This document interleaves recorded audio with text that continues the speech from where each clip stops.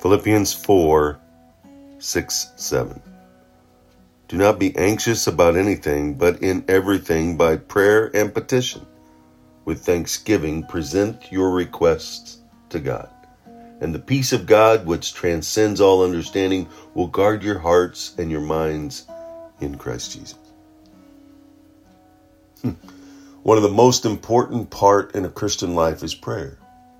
It's the way we communicate with God and praise Him and thank Him for the blessings and asking for protection and to understand His desire in our hearts, to help us discern His truth, to help us discern His path and to see it illuminated and to travel it at His pace. The important thing is to understand what prayer is not. And there are many wrong motives and views in the world and the culture about prayer, even among the Christian world today. But it's not bargaining with God. It's not making demands of God. It's only asking God for things. It's not that. It's not a therapeutic meditation type of exercise. It's not bothering God and taking up its time. It's not a way to control Him. It's not a way to show off one's spirituality.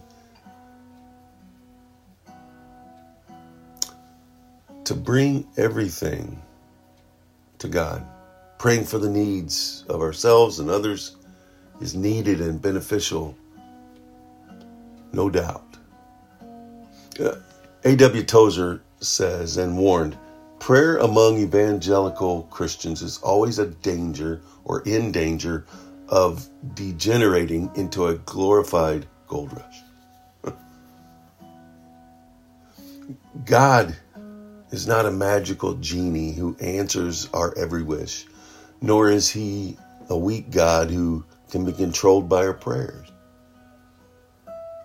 The best way to learn about the purpose of prayer is studying the example of Jesus during His earth time here on earth.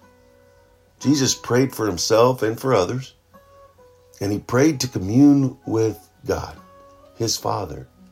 John 17 is a great place to see Jesus' use of prayer. He not only prays that the Father be glorified, but He also prays for His disciples, and He prays for us, for those who will believe in Him through their message. Submitting to God's will was another aspect to Jesus' prayer life, highlighted in His prayer in the Garden of Gethsemane prior to His crucifixion. There He said, "Yet not as I will, but as you will." With any requests we have, we must submit to God's will. I heard recently that there are 3 possibilities or 3 answers or 3 ways prayer can be answered, and one of them is not no. One is yes, the second is not yet, and the third is I've got something else for you. God hears your prayers. Spend time. It's an important part of your Christian life, your Christian walk, and your communication with God. Not only does prayer affect our lives and the lives of others, but it's our opportunity to pray, to communicate, and to listen to God and grow our relationship with Him. At the heart of prayer is the act of worship. Worship to the Lord and allow God's word, God's peace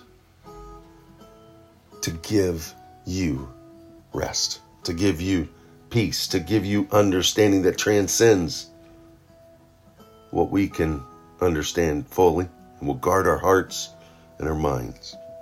Go out, make it a wonderful, God-filled, trusting day of giving it over to Him, being anxious about nothing. He did it.